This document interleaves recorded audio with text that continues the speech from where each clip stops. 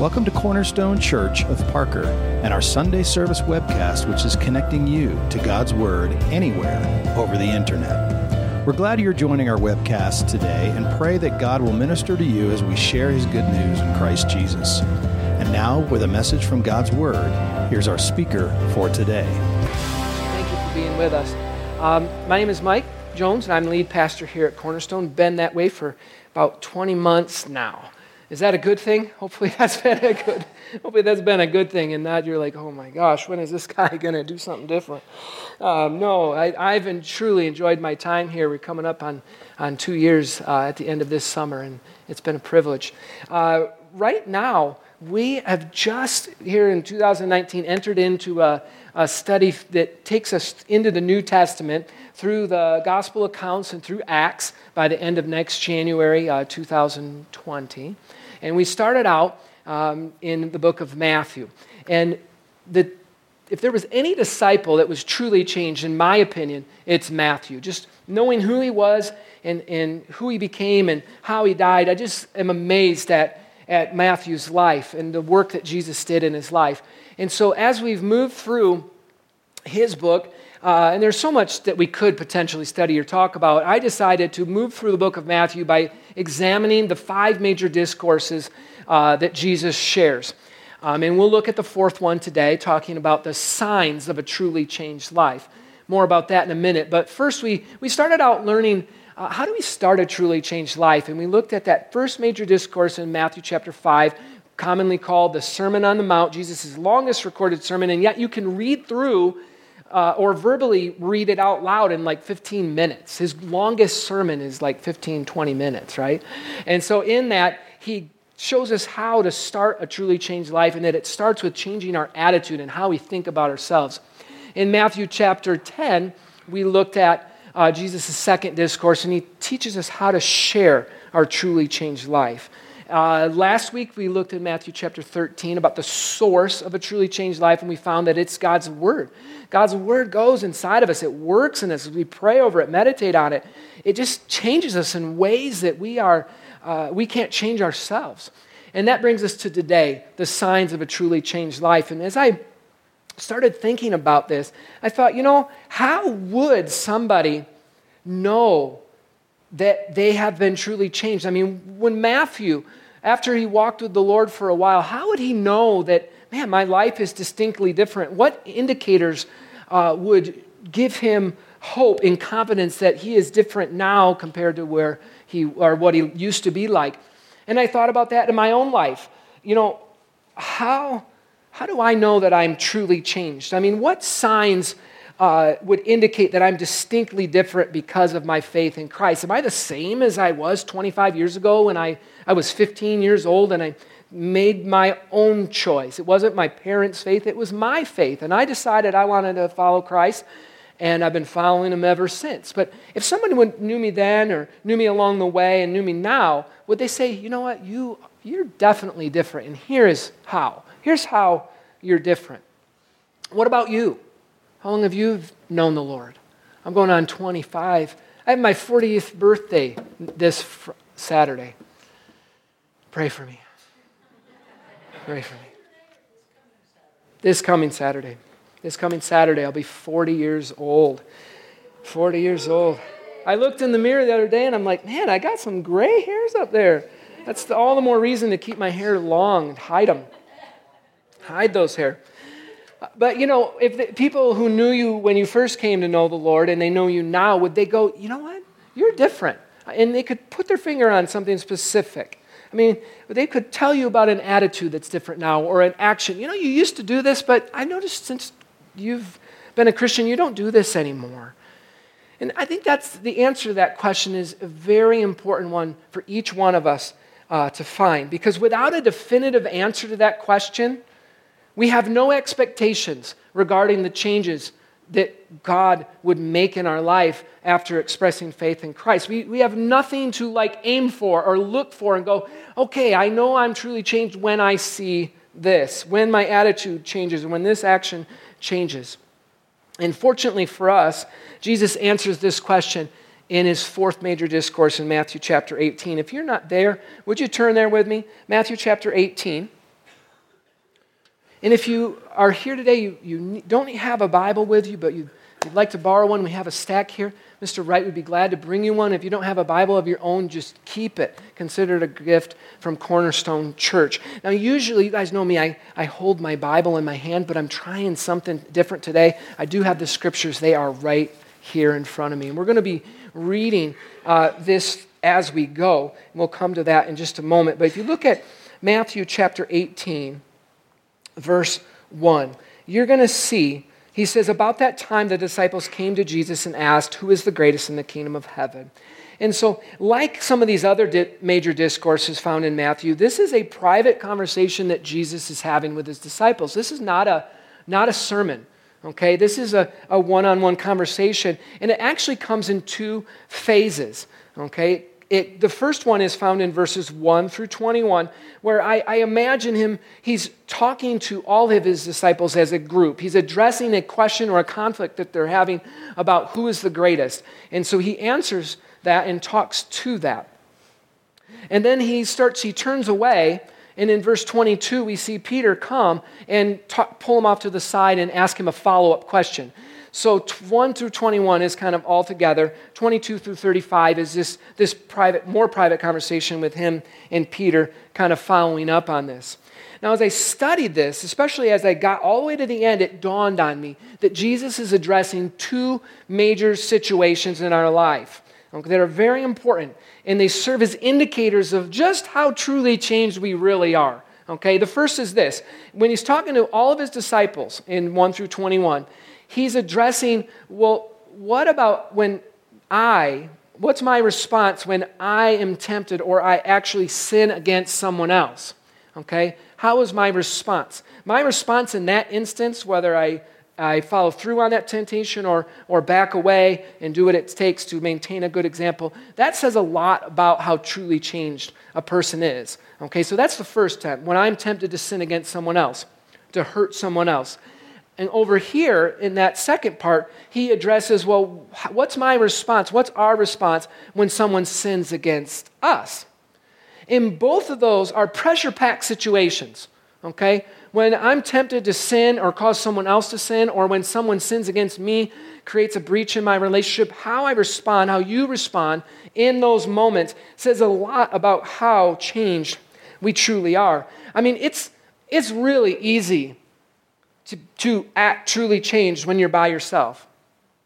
When you're a monk, it's really easy to be truly changed because you never interact with anybody else. I mean, you have long periods of silence where you don't even speak to other people, right?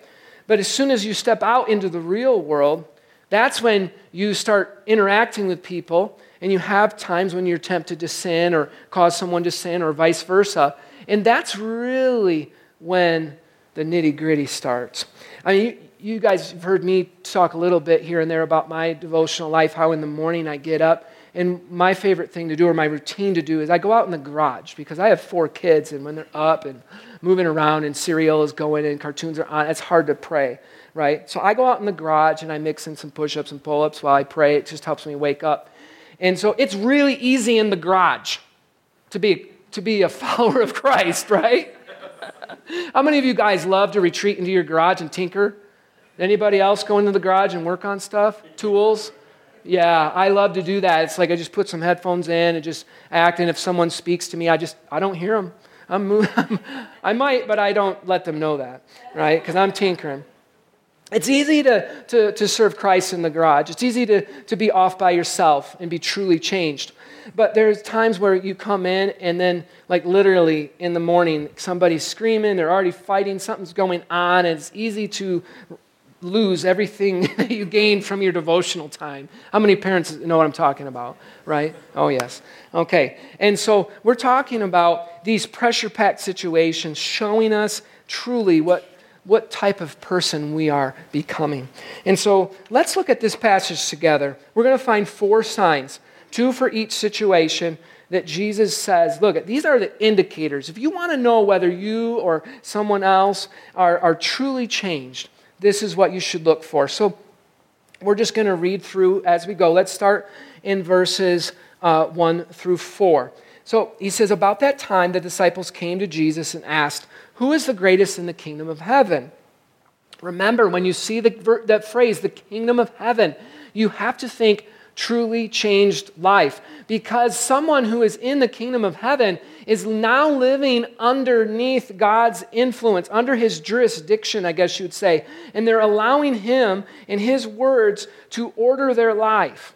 Okay, so the phrase kingdom of heaven is referring to being under God's influence, and I'm equating to that to a truly changed life. Verse 2, Jesus called a little child to him and put the child among them. Then he said, I tell you the truth, unless you turn from your sins and become like little children, you will never get into the kingdom of heaven. Unless you turn from your sins, you will never live under God's influence. So anyone who becomes as humble as this little child is the greatest in the kingdom of heaven. Does anybody write in their Bibles? Anybody write in your Bible or highlight in your Bible? I would highlight humble, verse 4. So anyone who becomes as humble, and then skip over and highlight, is the greatest. Humble is the greatest in the kingdom of heaven. So the first sign of a truly changed life is humility. Someone who is truly changed recognizes their need for God. See, Jesus is referencing, he's coming back to the Beatitudes. He's coming back to the very first thing he said in his public ministry. Do you realize the very first recorded words, as far as Matthew is concerned, in his public ministry was, blessed are the poor in spirit. Blessed are the poor in spirit, for they shall see God, right? Is that true? Did I quote that right? Blessed are the poor in spirit. He's saying the very first thing, if you want to start a truly changed life, then you must recognize that you are poor in spirit. I do not have the internal resources to be an excellent husband, to be an excellent father, to be an excellent teacher or pastor or anything good. I don't have it, because at my core, I'm just as what Jeremiah says, my heart is deceitfully wicked. And until you recognize that fact about yourself or about ourselves, you're not entering into the kingdom of heaven. You're not coming in and going to be able to live under God's influence. Someone once said, pride must die in you, or nothing of heaven can live in you. I love that quote. How many of you like Indiana Jones? I like Indiana Jones. I don't care for the second movie very much if you think it's kind of weird, but I like the other ones. My favorite one is The Last Crusade. I really like The Last Crusade. I'm a big Sean Connery fan. I think that he's amazing. All right. I like his white beard. I'm kind of trying to emulate that a little bit. But that movie, if you know anything about that movie, you know they're on a quest to find the Holy Grail. And at the very end, he's coming in, and he has to pass a series of tests to get into the room where the Grail is kept. And the very first test, you just can't figure it out. Guys are walking in, their heads are coming off. And he's like, what's going on? Well, there's a clue. And it's the breath of God. The first test is the breath of God, and only the penitent man will pass. And so as Indy's walking up, he's sweating, he's nervous, he's looking back over his shoulder, wondering what's going to happen here, noticing these decapitated bodies. He's like, what am I going to do? And he just keeps repeating to himself, the penitent man will pass, the penitent man will pass, penitence, humble, kneel. And he kneels, and as soon as he kneels, the blades go right around him, and he misses, and he saves his life. And when I was studying this out, I was drawn to that scene and how it's exactly that same way. And there's a lot of truth to that. If you want to come and live under God's influence and experience true change, then the penitent man will pass. You're never going to walk in. I'm never going to walk into God's presence with my head high. My head held high. Right? I'm never going to walk in boasting about how awesome I am. I'm never, ever going to do that. If I want to enter into God's presence, then we must come on our knees. Come with a penitent heart, a humility that says, God, I need you. And so the application for us today is to remember greatness in God's eyes is born out of humility. Proverbs 3:34 tells us that God mocks the proud. God just laughs at proud people. He laughs at them. He mocks them. But he shows favor to the humble. Proverbs 15:23 and 18:12 tell us that humility comes before honor. So if we want to be great in God's eyes, if we want to be great and honored in God's kingdom, then we are going to have to humble ourselves. The very first indicator of a truly changed life is humility. It's that change in attitude. The second change, and this applies more towards that situation of like when I'm tempted to sin against someone else, okay? What do I do? Okay, the first thing is this humility of recognizing that, man, I'm not under my own influence and it's not just about me, it's about someone else. And so I say this second sign of a truly changed life is an awareness that our faith has an effect on the faith of others, especially the faith of new believers. Would you look in verse 5 with me? Notice that he mentions a little child, okay? He mentions little child. Go to verse 6. He mentions little ones. Skip to verse 10. He mentions little ones. Verse 14. Again, he mentions little ones. You have to realize that Jesus is speaking to men who have been walking with him for a while. I mean, we're in chapter 18, right? We're in chapter 18. They've been with him for a minute. And so he's speaking to mature believers, I guess you'd say. People who have been walking with the Lord for a while. And he's saying, look at these little ones, these ones who might not know better, these ones who are new to the faith. I want you to have an awareness that what you do, the choices you make, whether you sin or not sin, they affect them. They affect these people that are new to the faith. Let's read it, and then we'll come back and say, look at what Jesus says. And anyone, verse 5, who welcomes a little child like this on my behalf is welcoming me. But if you cause one of these little ones who trust in me to fall into sin, it would be better for you to have a large millstone tied around your neck and be drowned in the depths of the sea. That's just one of those verses you just don't forget. What sorrow awaits the world because it tempts people to sin. Temptations are inevitable. It is going to happen. And so long as you and I live on this earth, we are never going to escape temptations.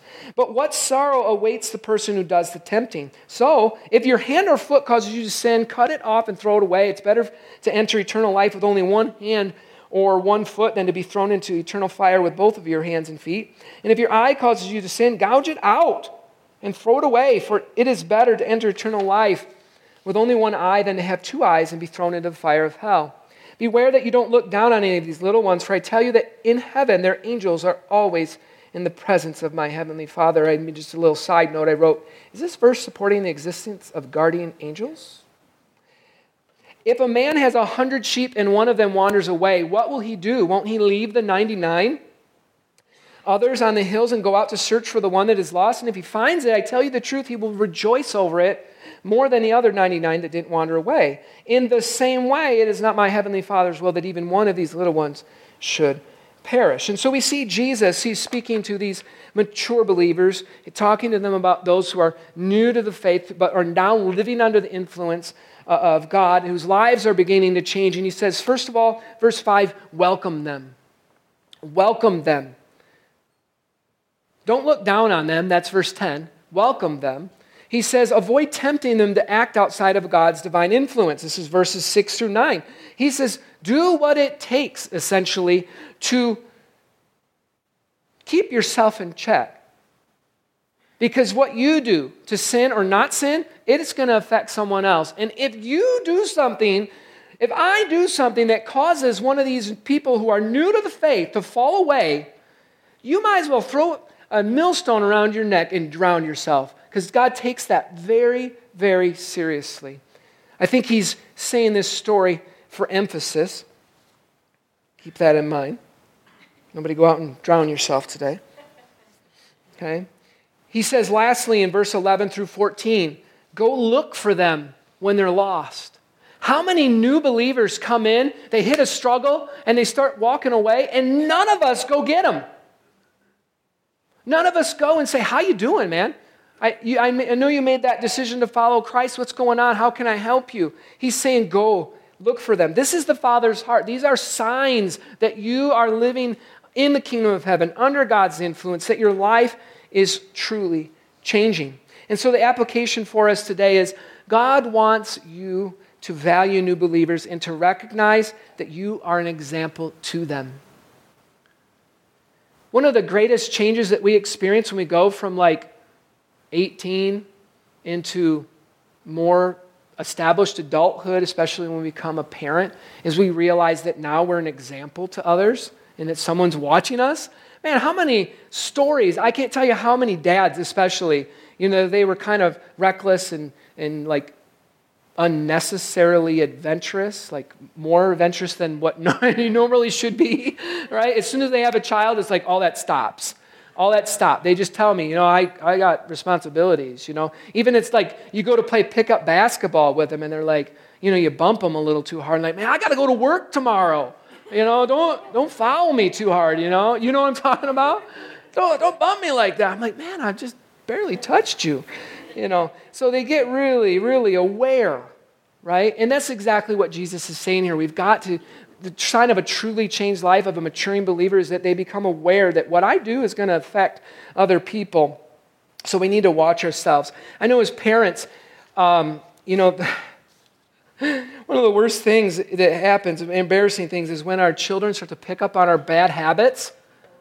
You know what I'm talking about? Listen to, I just Googled this. Here's some bad habits that preschoolers in particular pick up from their parents. Nail biting, picking their nose, coughing, sneezing without covering the mouth, eating food picked from the floor, licking the fingers while eating, slurping while drinking, interrupting conversations and speaking extra loud in public places. Yeah. Bad habits that preteens and teens may pick up from their parents, including smoking, drinking, rash driving, foul language, not respecting rules and laws, gossiping, and backbiting. I know I'm a pretty aggressive driver, and not unsafe, just aggressive. I like to get places, And I'd be like, somebody's driving too slow, and I'd be like, come on, turn, turn, go. And now I kind of check myself because I'm bringing my kids to school, and then now my 4-year-old is hollering from the back, come on, let's go. How many of you know what I'm talking about? Oh, yeah. Okay.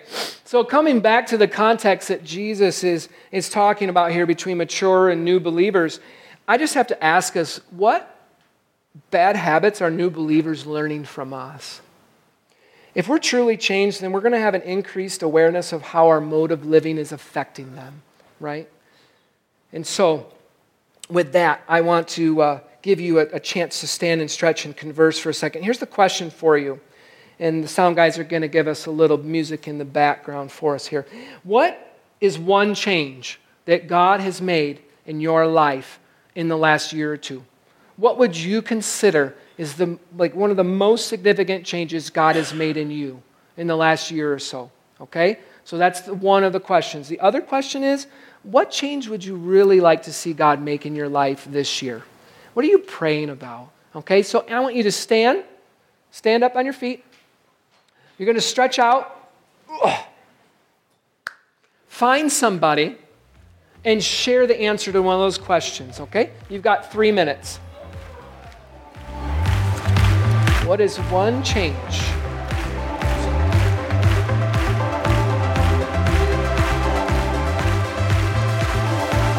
Here in your light we find what makes us come alive, a sacrifice of praise. 10 seconds. 10 seconds to wrap those conversations, please.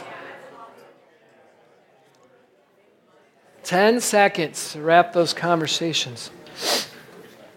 All right.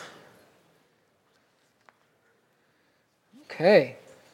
So we're talking about the signs of a truly changed life. What indicators show that our life has been truly changed? The first starts with an attitude. It's humility. That has a whole lot to do with how we interact towards other people. The second one is an awareness that my faith affects others. Okay, and so I have to check myself. I have to make sure that I'm walking with the Lord because I know that someone else is watching me and I'd hate for them to pick up on my bad habits. The second is starting in verse 22, and this has to do with more where Peter's actually, we're not quite to that point, but it's shifting gears to where, what happens when someone sins against me? How should I respond? Because in that pressure-packed situation, that also shows a couple of indicators of whether or not I'm truly changed. So let's go to verse 15. And you can see the shift right away. Look at verse 15. If another believer sins against you, okay? So that's why I said there's a shift in this conversation. The first part was all about, listen, if you, look at verse 6, if you cause one of these little ones to fall into sin, there's me going that way. Come back to verse 15, if another believer sins against you. So you can see where I'm getting this from. So the third sign of a truly changed life is a willingness to work through conflict constructively. A willingness to work through conflict constructively. See, conflict resolution in the world usually involves winners and losers, right? It's a very competitive conflict resolution type situation. I win, you lose, or vice versa. And it's really about proving yourself right. And that's a pride thing. I care more about being right than I do about having right relationships. Have you ever been in a situation like that? Arguing with a person who is so desperately wants to be right that they don't even care whether or not the relationship remains broken. That's the world's way of working through a conflict, right? But in the kingdom of heaven, conflict resolution looks differently, especially between believers. It's all about finding a solution that allows both people to win as much and as often as possible.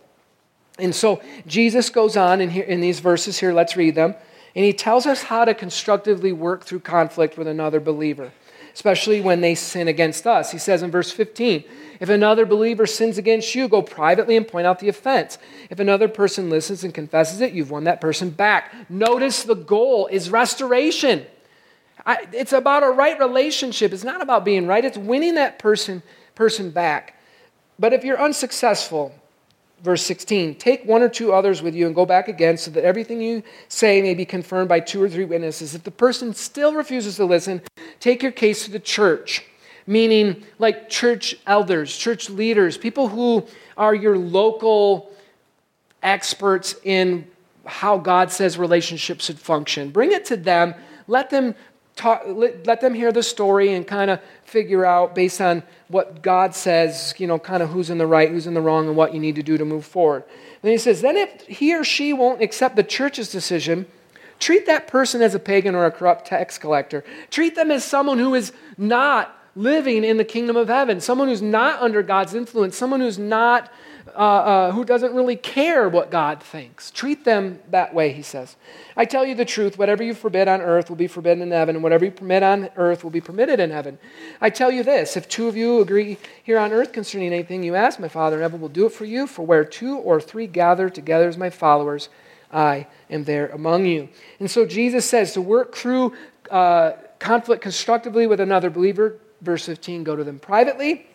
Verse 2, or the second is take 1 or 2 others with you to try to work it out. If that doesn't work, then bring it to church leadership, help see if they can help you guys work it out. So the application for this is simple. As much as depends on you, live peaceably with everyone. Try to work things out. And that's basically what Paul says in Romans 12:17. Live peaceably with everyone as much as it depends on you. Do your part. But then Jesus says in verse 17 here in Matthew chapter 18, Jesus recognizes the fact that sometimes conflicts end bitterly. They end unproductively. You can't always work it out. Why? Because it takes 2 to tango, right? It takes 2. You could be doing your part, but you cannot make the other person do theirs. You cannot make someone work it out. And so Jesus says, listen, if they won't even listen to church leadership, then you just got to let them go. You got to let them go. Even if they profess to be a Christian, they're not practicing Christianity. So you need to let them go. Basically, don't let their unrighteousness hinder you for moving forward. Keep in mind, righteousness is all about right relationships with God, right relationships with others. So unrighteousness is somebody who, they don't really care. They don't care if they're right with God. They don't care if they're right with you. They'd rather be right in their own eyes, at least. I think a really good Old Testament example of this is David and Saul. King David, before he became king, he tried to work through a conflict with Saul. Saul was very jealous of him and the things that he was accomplishing. And David would try to work it out with him. But Saul didn't want anything to do with it. Instead, he tried to kill David repeatedly, several times, tried to kill him.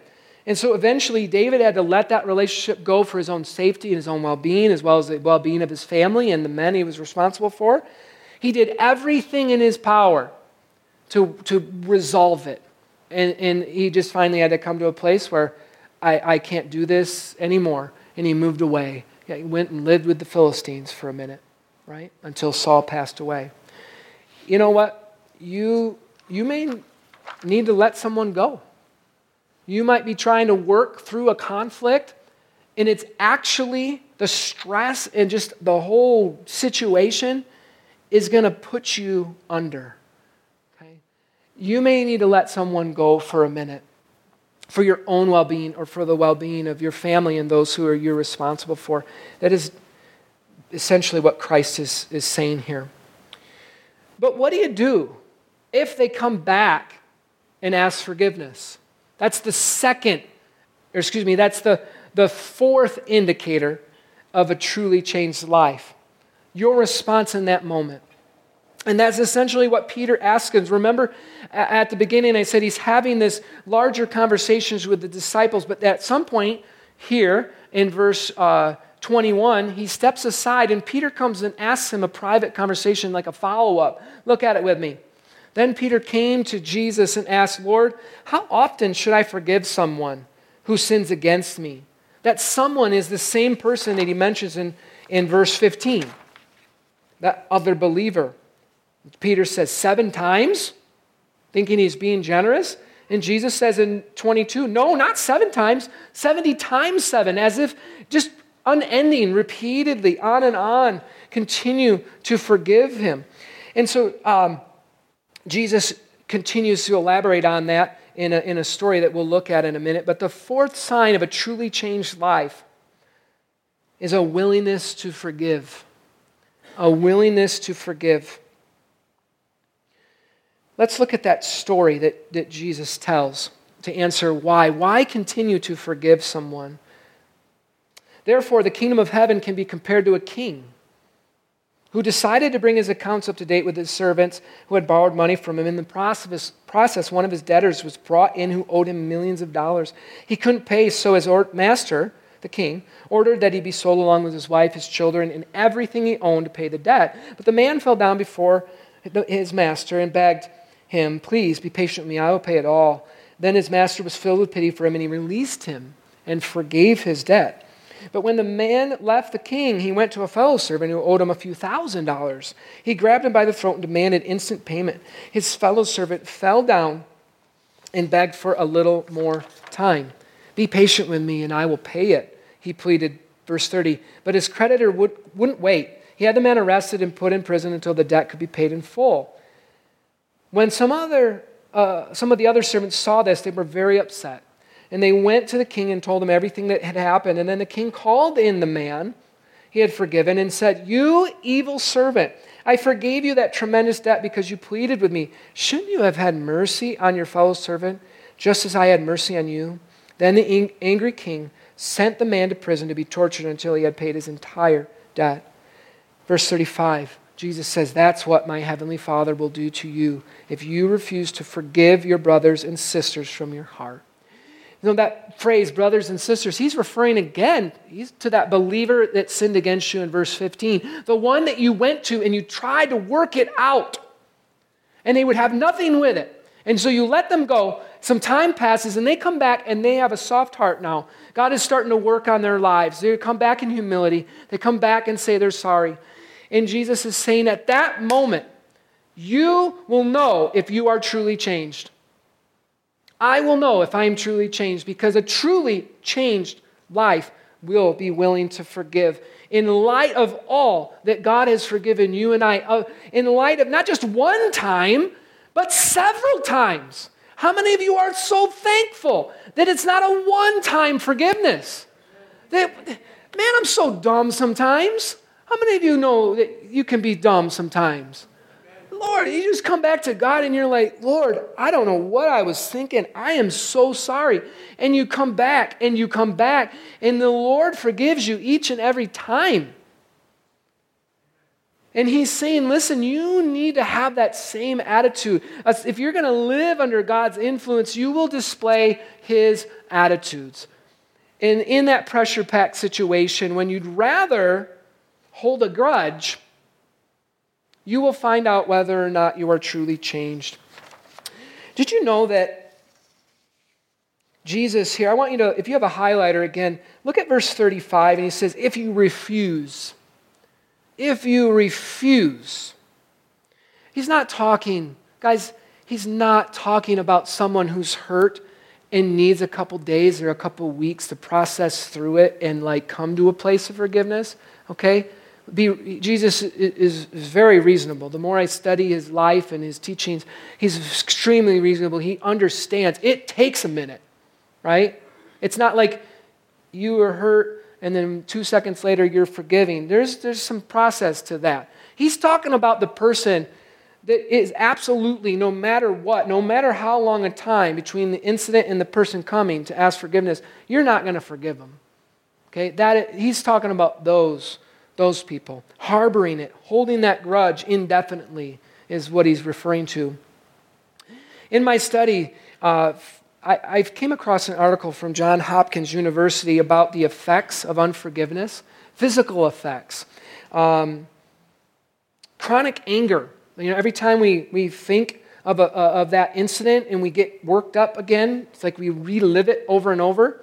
It results in changes in our heart rate, blood pressure, immune response, and those changes, quoting from the article, can increase the risk of depression, heart attack, heart disease, diabetes, cholesterol, can lead to insomnia, increased anxiety, and stress.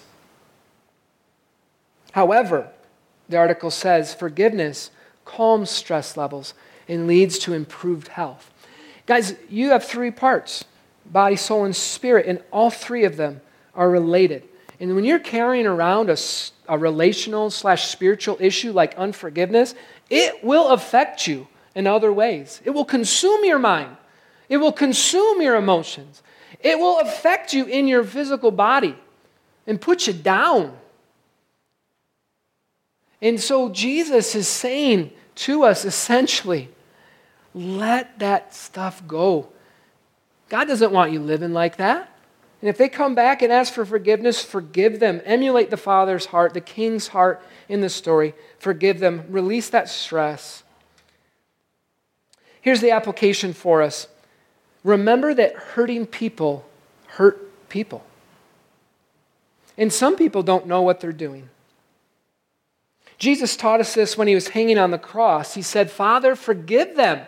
They, what? They don't know what they're doing. Think about the people who crucified Him.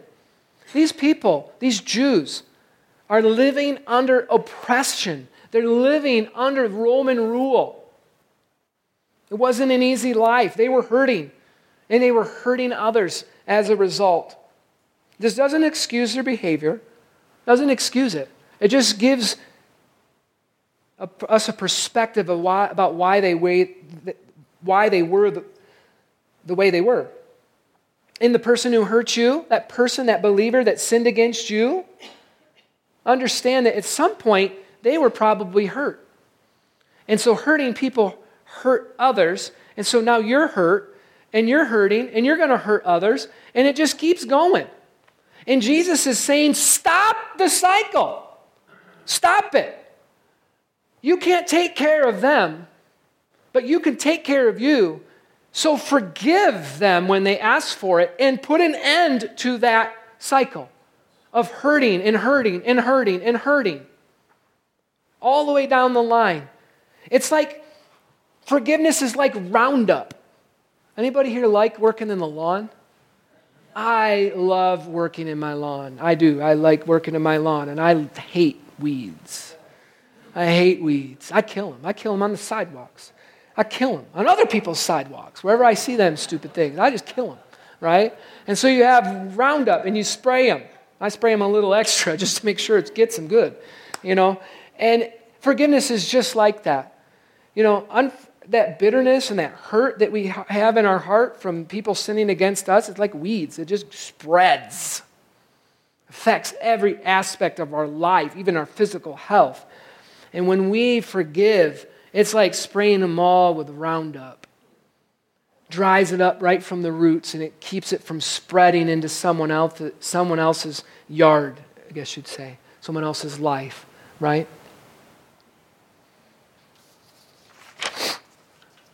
Jesus gave us four indicators of a truly changed life. 2 from each pressure-packed situation. 1, when I'm tempted to sin against others, and when someone sins against me. Those 4 include walking in humility, having an awareness that my faith affects others, trying to work through conflict constructively, and lastly, a willingness to forgive when we've been hurt. When you and I see those attributes, those characteristics in our lives, then we can say, yes, I have been truly changed. If you don't see those aspects in your life, then I just gave you something to pray about. I just gave you something to pray about this week, to say, Lord, produce that in my heart. Would you pray with me this morning? I just want you to just close your eyes for just a second. I want you to reflect on what you've heard this morning. Jesus' words to his disciples. And I want you to think, how truly changed am I? Am I a whole lot different than I was when I first came to faith? Or if you haven't come to know the Lord yet, do you want to know him? And if that's the case, I want you to come find me after this service so we can just share. I think the most effective way is just to talk it out over coffee or something. But if you're a follower of Christ and you're looking at the changes God's made in your life, do you see humility among that list? Do you see an awareness of how your faith affects others? How are you working through conflict with your wife or with your kids or at work? Is it constructively, or are you just trying to win? Are you willing to forgive someone who's hurt you?